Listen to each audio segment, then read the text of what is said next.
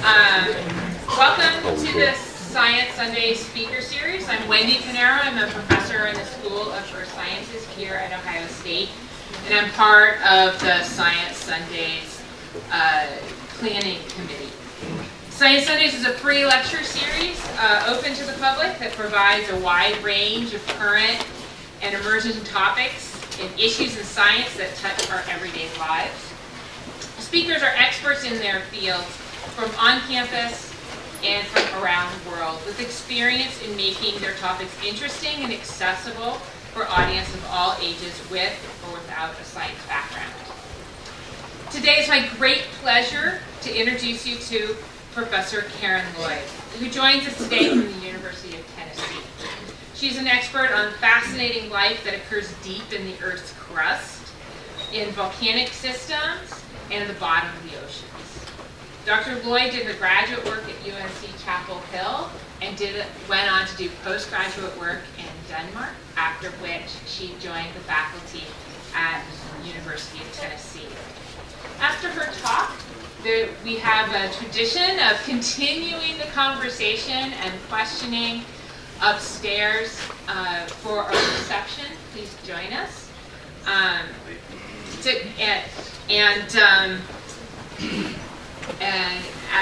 So after the talk, we'll take some questions in here, and then with further questions, you can take it upstairs for the reception. With that, please welcome Professor Karen Lloyd.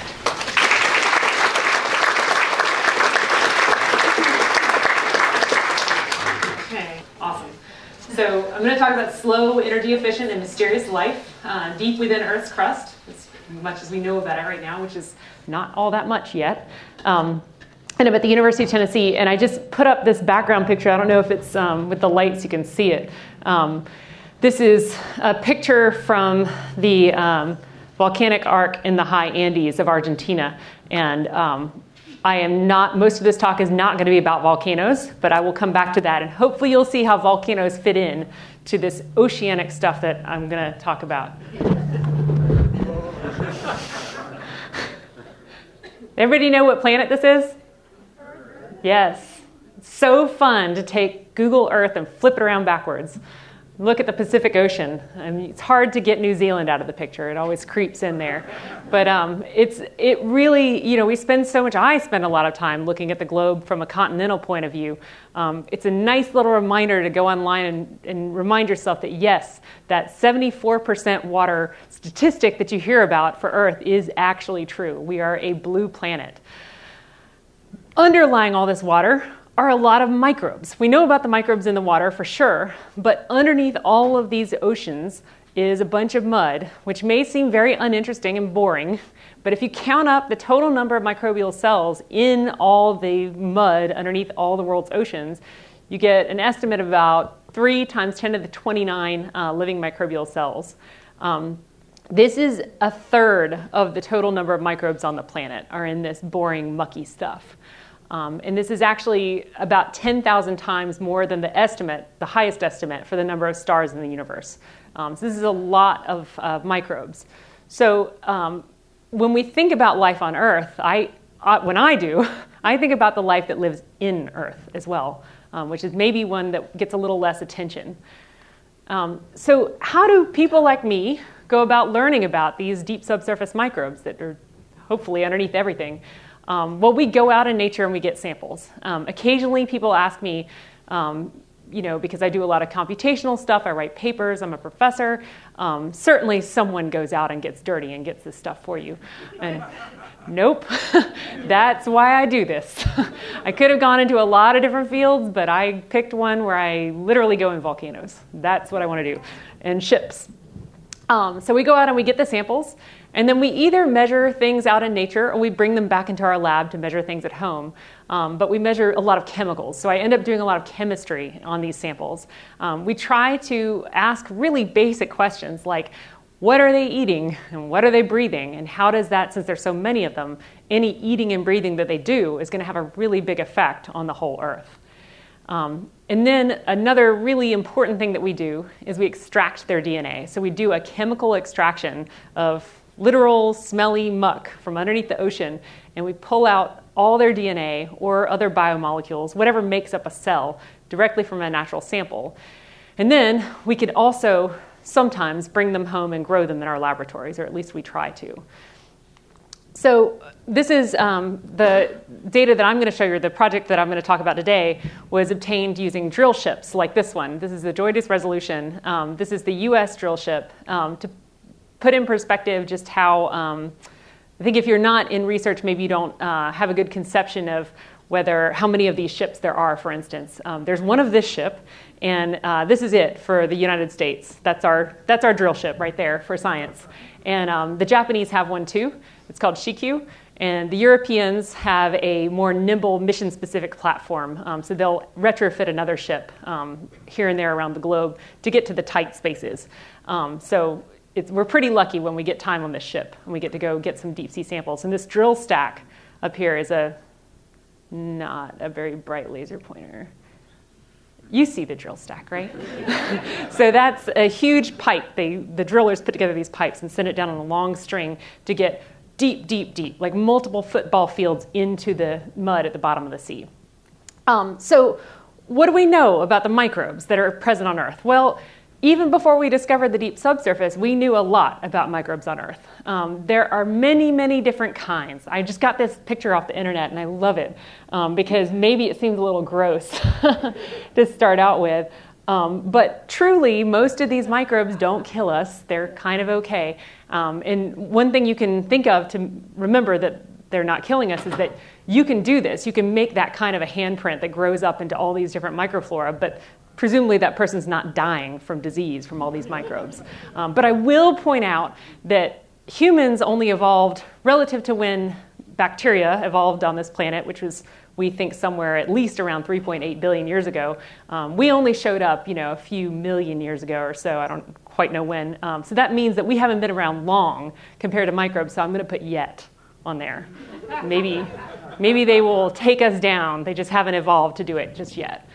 So I want to tell you about the first microbes that we found in our first drill ship cruise that was dedicated to microbiology, where the microbiologists got to run the cruise and say, we're going to work really hard not to contaminate everything. It's really hard to work in deep ocean drilling because the lubricant for the drill that we use is seawater, and seawater is full of microbes. So we are literally potentially contaminating everything we do. So this cruise was the first time we had a chance to actually put tracers in that and make sure that we were not contaminating the interior of our cores and we could get out some microbes. So I'll show you our results. And the way I will show you our results is not with a bunch of esoteric stuff. I'm just going to make little boxes for the different microbes that we found. So I'll put up a blue box if we got a strain of a microbe that is similar to something that another microbiologist discovered sometime.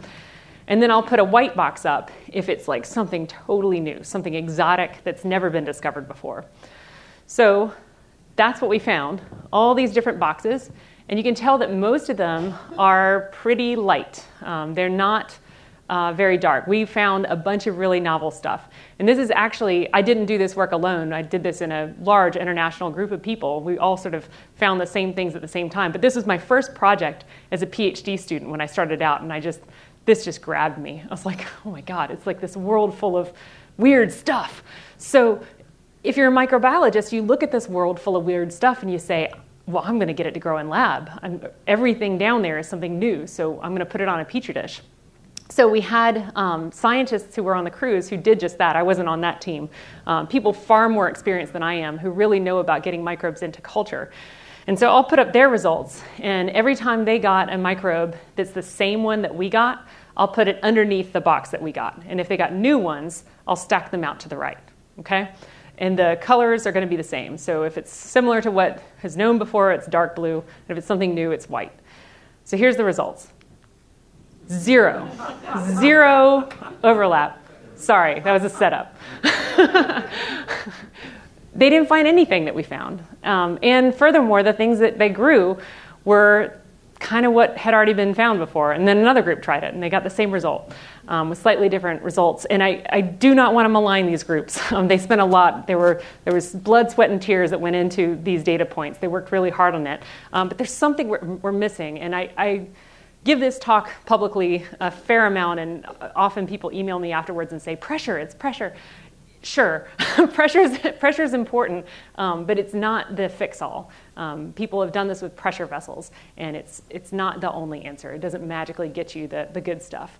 But because this stuff is so mysterious, we've started calling it microbial dark matter. So it's like, if you know about astronomical dark matter, it's this incredibly abundant thing in the universe.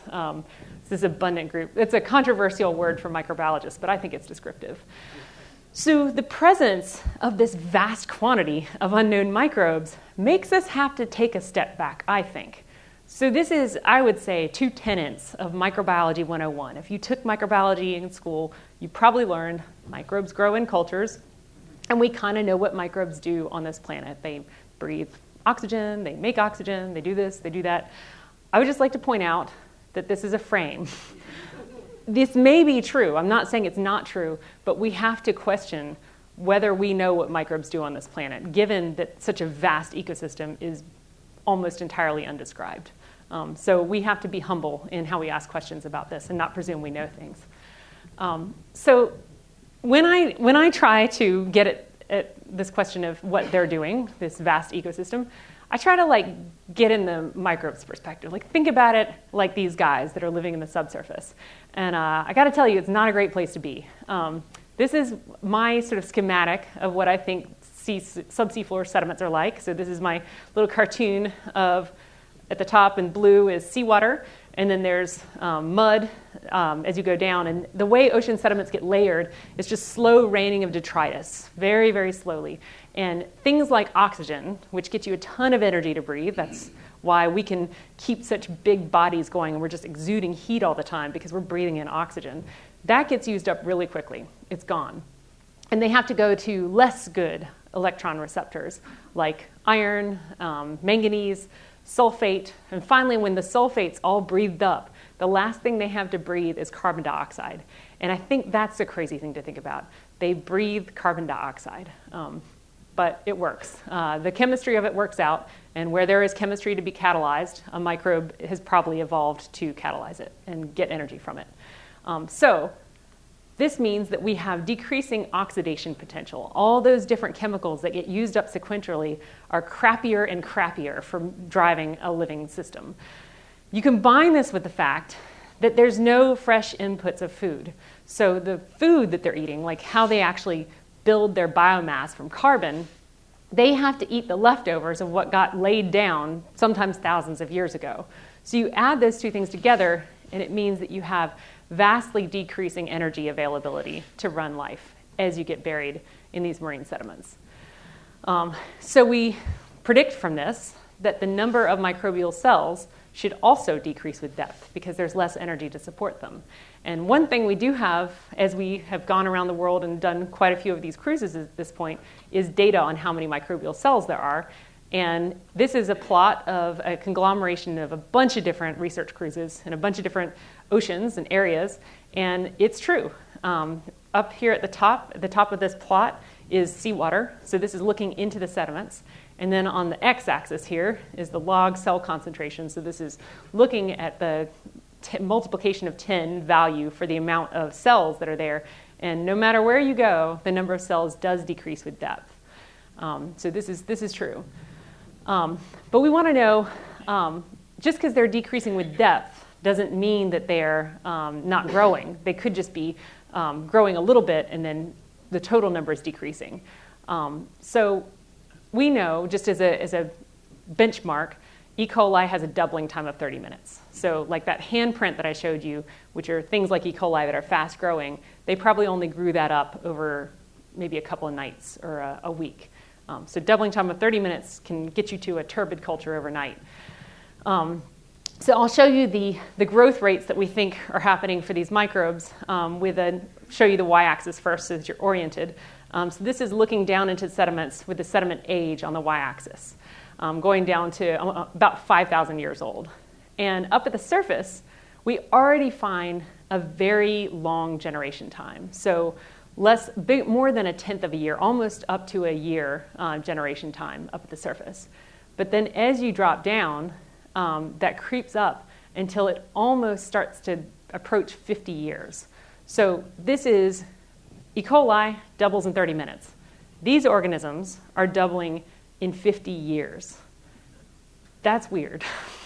We don't have a biological concept to really wrap our brains around life that's that slow. We also can find that there's a cumulative number of generations. So if you add up, given this estimate for how quickly they divide, and you can see how many generations they've gone through, once you get past that 2,500 year mark, when they go down below that, you're not actually seeing much cell division at all. So they're not growing much. They're just selectively dying. It's sort of like the winners in the deep subsurface are just the ones who die less slowly. And this led my first graduate student, who has now graduated and did a fantastic job with his PhD, to give me this quote that I just think is gold, so I'm going to share it with you. It's not a biome, Karen. It's a dye. Oh, the whole thing's a dye. So good. So this brings up the question in this talk that's perhaps a little awkward. If it's just dying, what am I doing? Why are we here? I am doing the short answer to this is that I think it's okay to be dying. I mean, we're all to some extent doing that, and our lives are worth something. And I think it's fascinating. I think that to do this, to achieve this feat of living for so long, there's got to be some interesting evolutionary pressure driving such an ecosystem. I want to know, how does that happen? How does this biological oddity even come about if we can't break the Darwinian laws of evolution, theory of evolution. It's an important distinction. So following what we know about natural selection, how does this get to be? What's the point of living so long? So if we think about the rules of ecology, mostly the game is to win a race. You got to elbow out your competitors.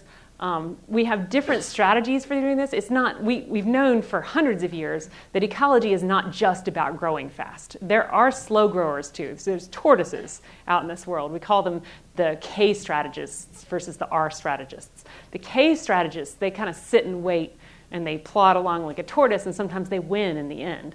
But my point is that doesn't apply to these ecosystems because they're not growing at all. So it's not just a question of waiting to grow. It's just literally not growing. So maybe there's a different way to think about this. And this is sort of how I think about it. Maybe the goal is not to grow fast, but it's just to exist. And I don't know if y'all get these pop references, but I've got two options. So I can hit you with it. So the left guy is a Zen Buddhist monk, and he may look like he's doing nothing, but he's doing something. The guy on the right, does anybody want to shout out who that is? Yeah, the Big Lebowski, the dude abides. He does pretty much nothing in that whole movie. It's philosophy for life. So I'll tell you about some of what we learned about some of these microbes that are just existing, that are not really doing much in the Baltic Sea. So this is the sea. It's a pretty big sea that's in between Finland and Sweden and Estonia, Latvia, Russia. And this is one of these drilling vessels that's outfitted by the European group to be able to fit underneath the bridge in Denmark, basically, is why we had to use that ship. And this is work done most of the work was done by my student Jordan Bird, who said the diome thing, but also was helped by a newer PhD student, Joy Buongiorno, who has also moved on. So we wanted to say, what are the potential mechanisms that allow bacteria and archaea, those are two types of microbes, to persist in near zero growth state for 8,000 years, 50 meters into the Baltic Sea sediments? Just what can we, really open-ended question. How can we figure that out? We used this method. So one of the things that we need to be able to do is we need to be able to get their DNA out and know what their cells are doing, so we can recreate their potential lives. I'm going to describe to you the technique that we use to get these things out. So if you think of all the sediments in all the microbes in a natural sediment, it's a mixed population. Every different color is sort of my example of a different microbe. And what we do is we physically remove one cell from that big mixture. We do this with this really cool thing called flow cytometry, which I'm not going to go into, but it involves lasers. and small droplets of water. And so we get one cell by itself, and then we crack it open, chemically usually, and then we get its genome by making lots and lots of amplifications of its genome. And then we can get enough DNA so that we can actually achingly cut it up into little pieces, sequence it. That means putting it into a black box proprietary machine, which spits back out a bunch of data. And then on computers, we put the data back together and assemble a genome. And that's how we figure out what genome they have. So then we've got a genome, and we can analyze the genes that are present.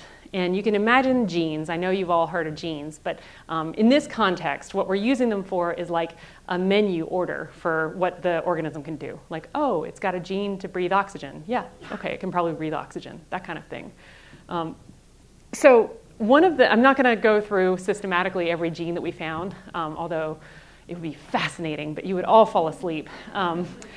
I will just pick out a couple that were kind of cool.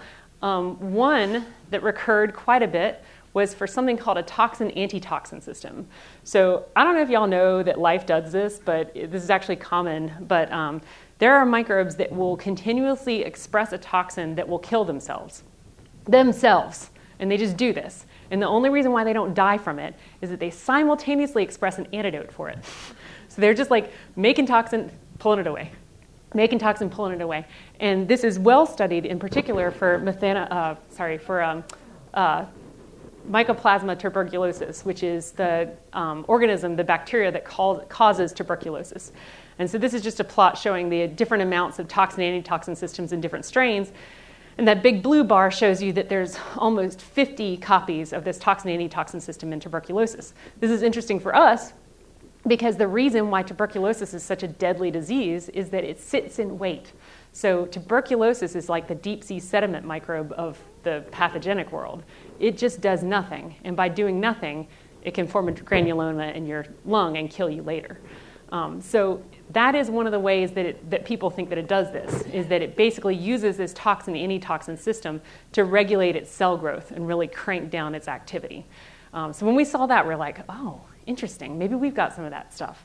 So we went through all our genomes and looked for toxin-antitoxin systems and found them in huge abundance. So this is just a list on the bottom x-axis here, just the different names of organisms. These are all these strange, uncultured microbes that we found in this place.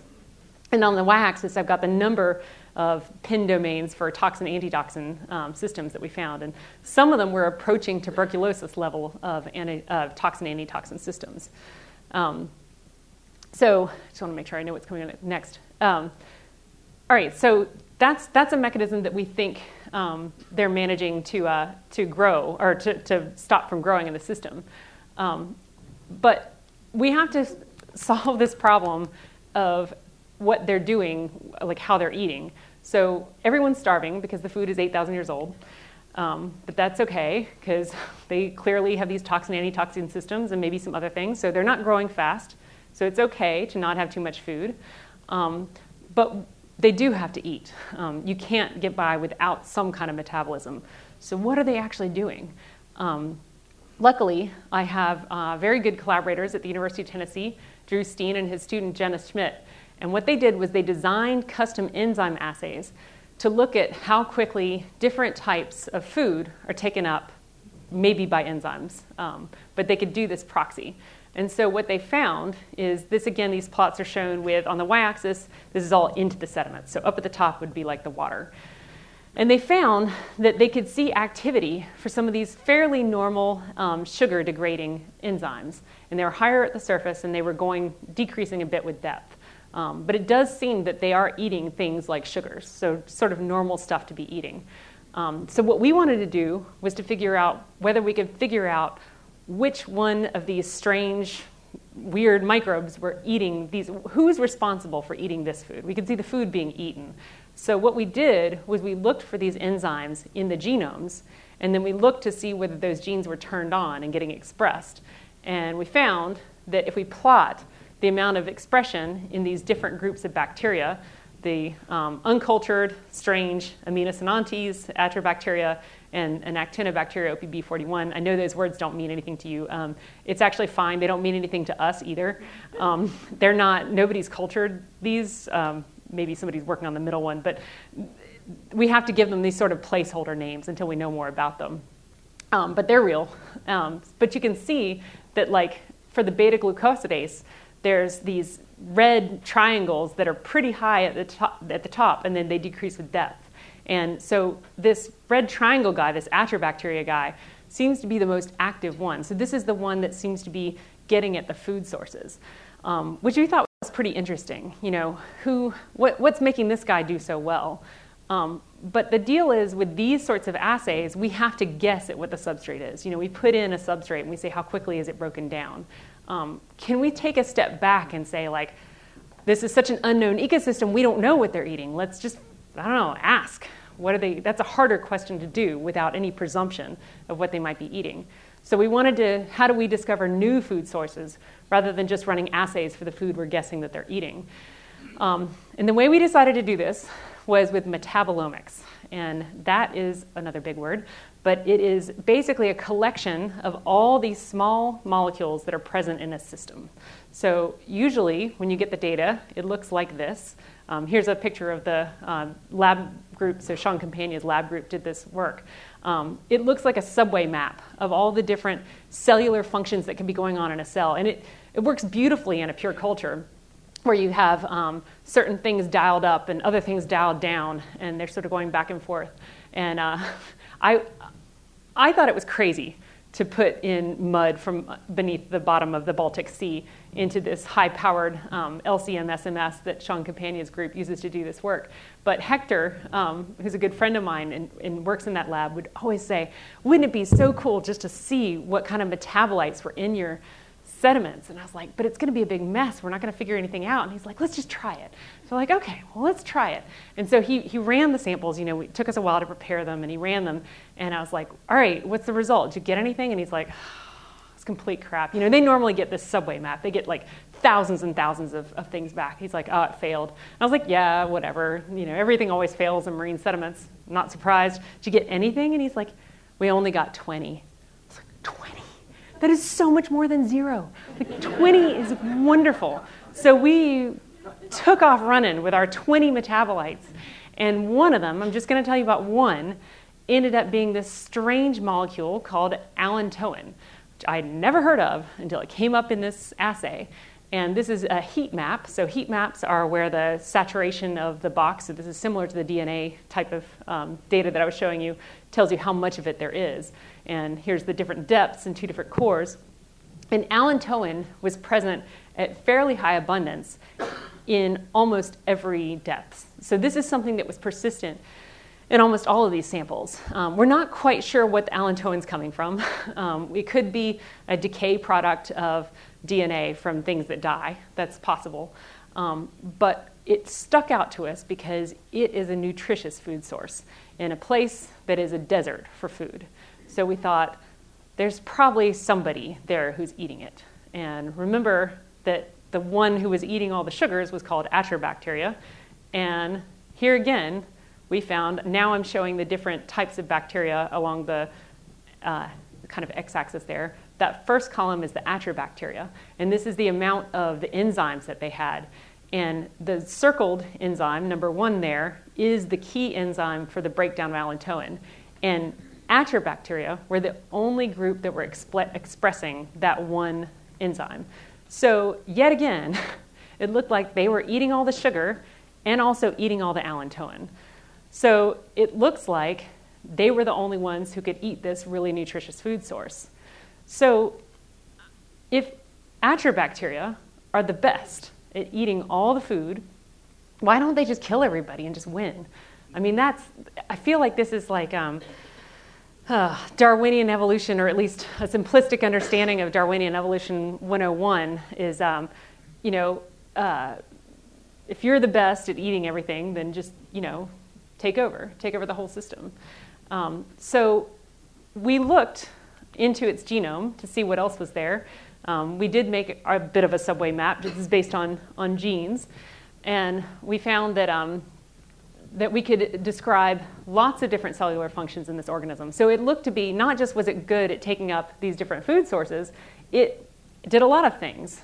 We could identify respiration molecules, fermentation molecules. It seemed to be doing a lot of stuff, and obviously I don't expect you to read every pathway, metabolic pathway we found in this organism, but the evidence for a lot of these metabolic pathways was really helped by the fact that we had red boxes around all these different chemicals from our metabolite stuff. So we were able to work in the metabolites that they did find into this organism.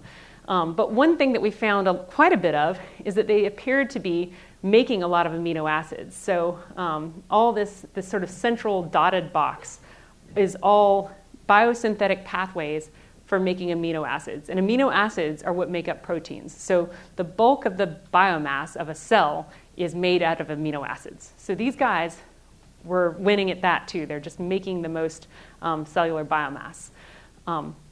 Okay, so this is all pieces of a story that is going somewhere, I promise. We wanted to, again, take a step back, and this is work that I did with more collaborators. I have amazing collaborators all over the world.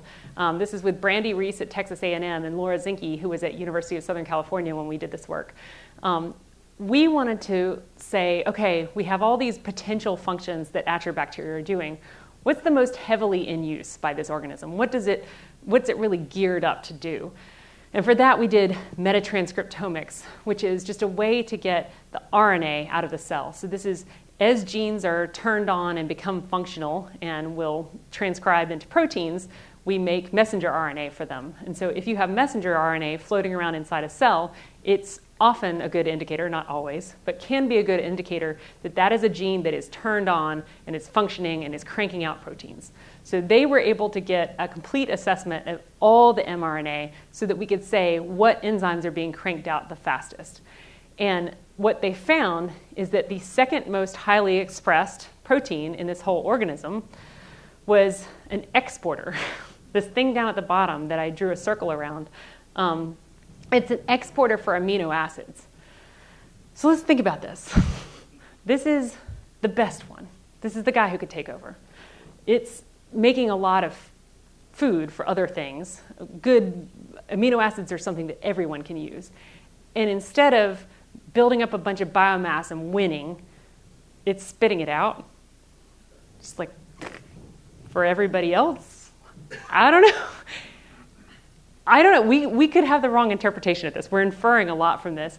But that seemed really strange to us, that in such an energy-limited situation, this organism would just give away its best stuff, just spit it right on out of the cell. We could be wrong. It may not, that the function of that protein may not be that, but it was the second most highly expressed protein in this cell, and that's what it appeared to be. So I don't know if you guys are into apocalyptic movies at all. I am not. I don't like scary movies, but I did watch one of them, and it was called Zombieland. And I learned from Woody Harrelson that thing to do when there's scarce resources is to get a lot of guns and to hoard your food and to say everybody else go away. And these guys seem to be doing the opposite of that. They're not at all. Not only are they not killing everybody else, they're giving away food. So all we could think of is that the reason that they're doing this is that if they build up too much amino acids inside their cell, they probably will have to divide. So the cell division rate of cells is often correlated with the concentration of intracellular amino acids of the cell. So if they let this, they're the winners, but if they build up their good stuff too much, they'll actually make a daughter cell, and that's not good. They don't want to divide because that's competition, there's not much energy around, so they need to find a way to keep their metabolism going without getting too crazy and actually making a new cell too often. So that's our theory. It might not be right, but that's what we can think of right now, is that they give that stuff away simply because if they build up too many resources, they'll make too many cells. They'll be running too hot. They have it like a thermostat, a regulator on them. But this has the lovely effect, potentially, of feeding everybody else in the environment. And I don't presume altruism in microbes. They're not doing this because they like everybody. I think that it is advantageous for them to spit it out for this thermostat reason, but maybe this is part of the reason why we see so many organisms in this terrible, awful place to live, is because they can eat the leftovers of this guy, who's sort of forming a keystone species in this ecosystem. Or we're wrong. So I want to end with a different thought that derives from this, which is this weird ecosystem where somehow the point is not to grow too much. You have to grow. To have evolution work, you have to have natural selection. You have to, genes that helped you to be successful give you a higher chance of passing, more of your progeny survive because you had better genes. That's sort of how evolution works. But if you're being buried in marine sediment, hundreds of meters down to nothingness, what selects for that? Why in the world would there be genes that are selected for to just sit in stasis for possibly millions of years?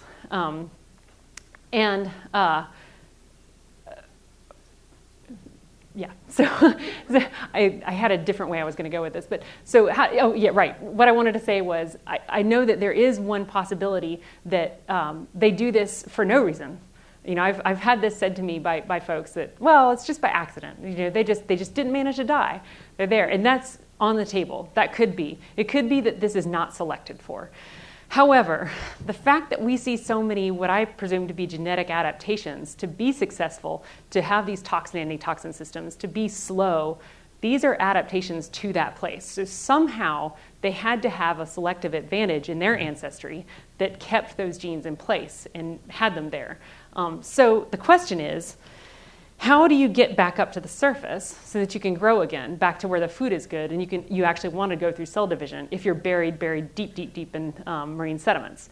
And to think about this, we have to remember that they're very slow, long-lived organisms. And so in our minds, if you're buried in marine sediment, you're never going to come back up on our timescales. But remember plate tectonics. If you're on an oceanic plate, you're not going to be there forever. You're going to very slowly crash into a continent, and you're going to go down. You're going to go down into the mantle. And so this is what happens at the edges of our oceans. We have subducting slabs of oceanic sediments and crust and subducting lithosphere, and this all gets dragged down underneath a continental crust. And then eventually volcanoes form, and this whole system happens. But actually, as this oceanic plate is slowly being crushed underneath a continental plate, there's plenty of opportunities for things to come back up. Of course, by the time it hits mantle, the microbes are not going to survive. That's not going to happen. At least life as we know it is not going to survive that way. It's too hot. They're just all going to melt. But well before you get to the volcanic genesis zone, you have lots of places where marine sediment actually gets kicked back up to the surface. So it is possible that one of the evolutionary drivers on this deep subsurface life is that it's just waiting to hit a continent and get pushed back up to the surface. And whoever had the best genes for not dying in that system got the best leg up when they finally got pushed up and could divide again. And that's how the genes got passed along and selected for. It's going to be a tough hypothesis to prove. But it's one that has entranced me, and I can't get rid of it. So that's why I go to volcanoes now. So I'm trying to look for things coming back on the other end of it. And just even if I'm not looking at these microbial cells actually getting resurrected per se, I think we have so many novel discoveries that we can make just by taking off the limitation that biology has to be fast, like live fast and die young. What if these things have a much longer time span to work with? Then suddenly geology becomes relevant for these guys. And it's cool. I think it's a fun thing to do. So with that, I will thank my funding people. It is a beautiful thing about our society that people appreciate thinking strange thoughts about deep subsurface microbes. And I thank everyone for that. That's my university, the University of Tennessee. It's quite lovely. It's on the Tennessee River. And thank you all for listening.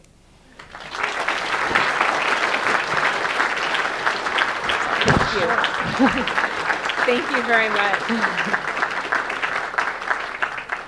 That was wonderful. I'd never really thought of life having the 50, 100 million year strategy to get back. We've got time for questions. Who's got questions for Dr. Lloyd? I'm scared of walking past this thing. All right, we're good now. Yeah. So I see NASA as one of your funders. Yeah. So what does this say for something on some moon that's circling Saturn?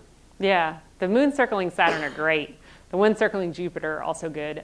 Yeah, I think that if you look for life extraterrestrially, it makes a lot of sense to look underneath, because simply we're the only object in our solar system that has an atmosphere that's this thick. So since almost no other planetary body has this nice protective cocoon around it, your cocoon's going to be inside. And so subsurface life is absolutely possible within the solar system. But I mean, that's an easy thing to say. Just because we've explored so little, it's simple for me to say that. But Is that NASA's interest? yeah. Okay. Yeah, so my NASA funding for this is through the exobiology program. And so we did this by looking at very low energy life, because that's an area of active research, is just figuring out how little energy life can get by on. It's important for understanding what parts of our world, our universe, are habitable. Nice. So one of the strategies that is being considered for dealing with global warming is taking a lot of CO2 out of the atmosphere and putting it deep into these formations Yeah. at a gigaton level. What kind of impact would that have Yeah. on the ecosystem? Yeah, did you guys hear the question? I should probably be repeating these questions. He was asking, with carbon capture and sequestration as a possible strategy for mitigating climate change, what impact does that have on these ecosystems? We really don't know enough about that right now. It is something that I am definitely turning my eye to, for sure. I think that kind of the technological advances that are the focus right now is more on the capture part of it, because there's so much work to be done in making that, like, it can be done, but making it efficient, making it cost effective, all those things need to happen. And I think there's sort of a thinking that the storage part is a little bit more of a constrained problem. It's kind of more solved. But in my mind, I want to know, A, how that affects the ecosystems down there, and B, what those ecosystems are going to do to that carbon. Are they going to, like, hang on to it, or are they going to mess us up somehow? And it may all be fine, but I think there's a lot of work that needs to be done in there. So, yeah. I think fairly quick questions. One is, the doubling time is very, very long, but do they actually reproduce? We don't know. See, quick question, quick answer. Yeah. The other one is, have you found bacteria on the surface or close, on land or on the surface that you're theorizing might be coming back up, that are sufficiently similar in terms of their genomics that you think that this might actually occur? Yeah, so did you guys hear those ones? Yeah. Repeat them a minute. Okay, I'll repeat every single one. The first one was, do they actually double? I have a lot of discussions with people about this. The answer is we don't know, but I think you can make the argument that they would have to. But I think it's a fascinating question, maybe about entropy. That, like, how could you, like, theoretically, a cell could just replace individual molecules forever, but that doesn't seem to happen. So what is the thing that makes you have to divide to, like, make a whole new cell as opposed to just, replacing broken parts?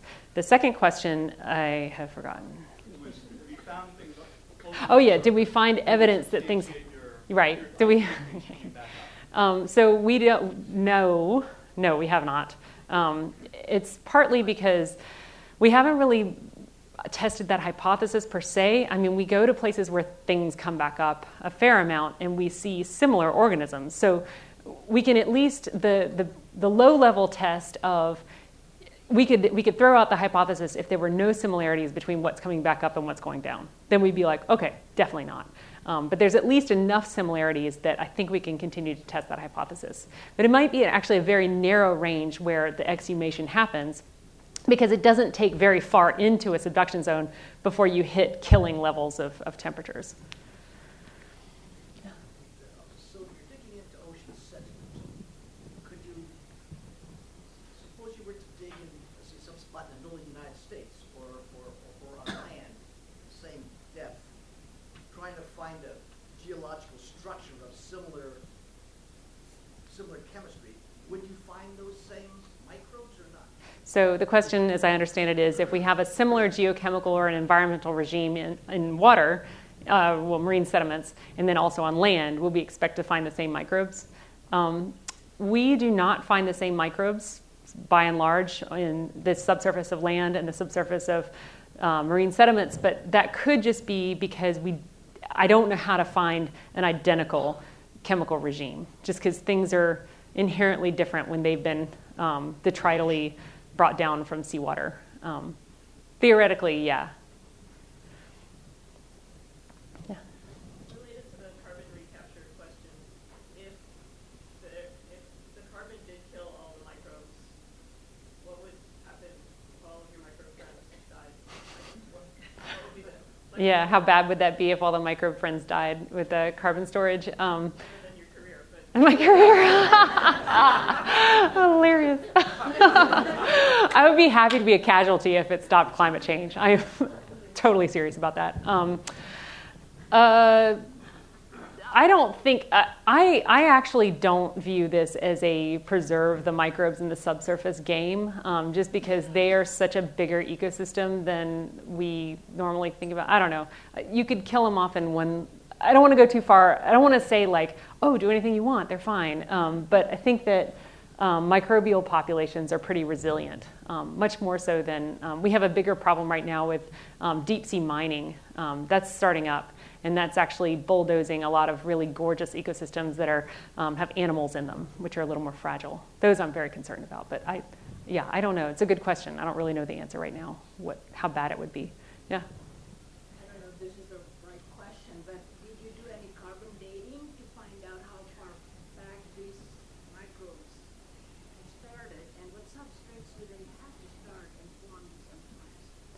So the question is, did we do carbon dating to see how far back these microbes go?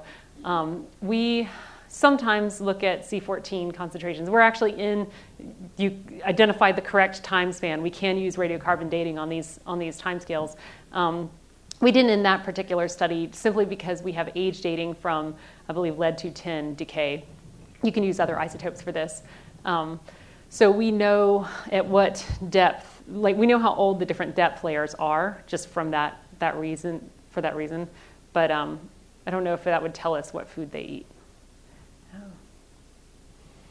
In the back. I have two questions. The first one, given the difficulty of culturing these microbes, I was curious how the cell doubling times were established. Yeah, that's a great question. Given that we haven't cultured these things, how do we figure out their cell turnover times? Those are calculations, and they're estimates made in bulk. So one nice thing about marine sediments being nicely layered systems, that takes away a lot of the complexity. And so you can actually model the rate of disappearance of various respiratory substrates. And of course, we use differential models that take into account other things like porosity changes and compaction and diffusion and advection. So those are sort of the things you have to nail down. Once you've nailed all those things down, the last thing is microbial respiration. So you get that term out of your equation, and then you apply that, and you know how much energy is available for all this respiration, and then you pass it out all over the cells, and you see how much energy is available, and then you have to make assumptions about how much energy it would take to turn over that population. So there's assumptions in that.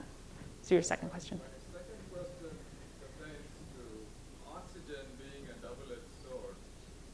Oxygen being a double-edged sword. Double-edged in the sense that as you go deeper and deeper, you don't have access to oxygen, but you also don't have oxidative stress. That's right. So in these organisms that you have sequenced, do you find an absence of those enzymes? Yeah. Is there an absence of detoxifying enzymes? Yeah, that's a great question. So losing oxygen, he's pointing out, can be a good thing and a bad thing. So I'm saying it's a bad thing because they can't breathe it, but he points out that you don't have oxidative stress, which is actually something that our bodies are trying to mitigate right now. We're constantly fighting against oxidative stress. And there are enzymes, known enzymes, that help organisms to battle this. And we do not see catalase, peroxidase, or superoxide dismutase, which are like the three big ones up in the surface world. But that's kind of a little bit low-hanging fruit. Like that was like, okay, well, that would be really weird to have those big expensive enzymes with literally no oxygen around. We do see some oxidative stress enzymes though. We see ribithricin, which, and forgot the name of it. There are some sort of lower redox. So I think they do experience some oxidative stress that they have to deal with. But that's a good point, that it's actually not so bad to be buried because at least you don't have the toxicity of oxygen. One more question. So you were talking about these cells were excreting or exporting we think. Yes. Yes. Didn't know why, or weren't sure why. Is there any thought of symbiosis? Yes. To the other cells is why they may do this? Yeah, that's right. So he was asking, we infer that they seem to be spitting out amino acids from the cells. Could it be to support a symbiosis? Absolutely. The only thing is that when we look at cells under the microscope, they don't seem to be close together in groups as much.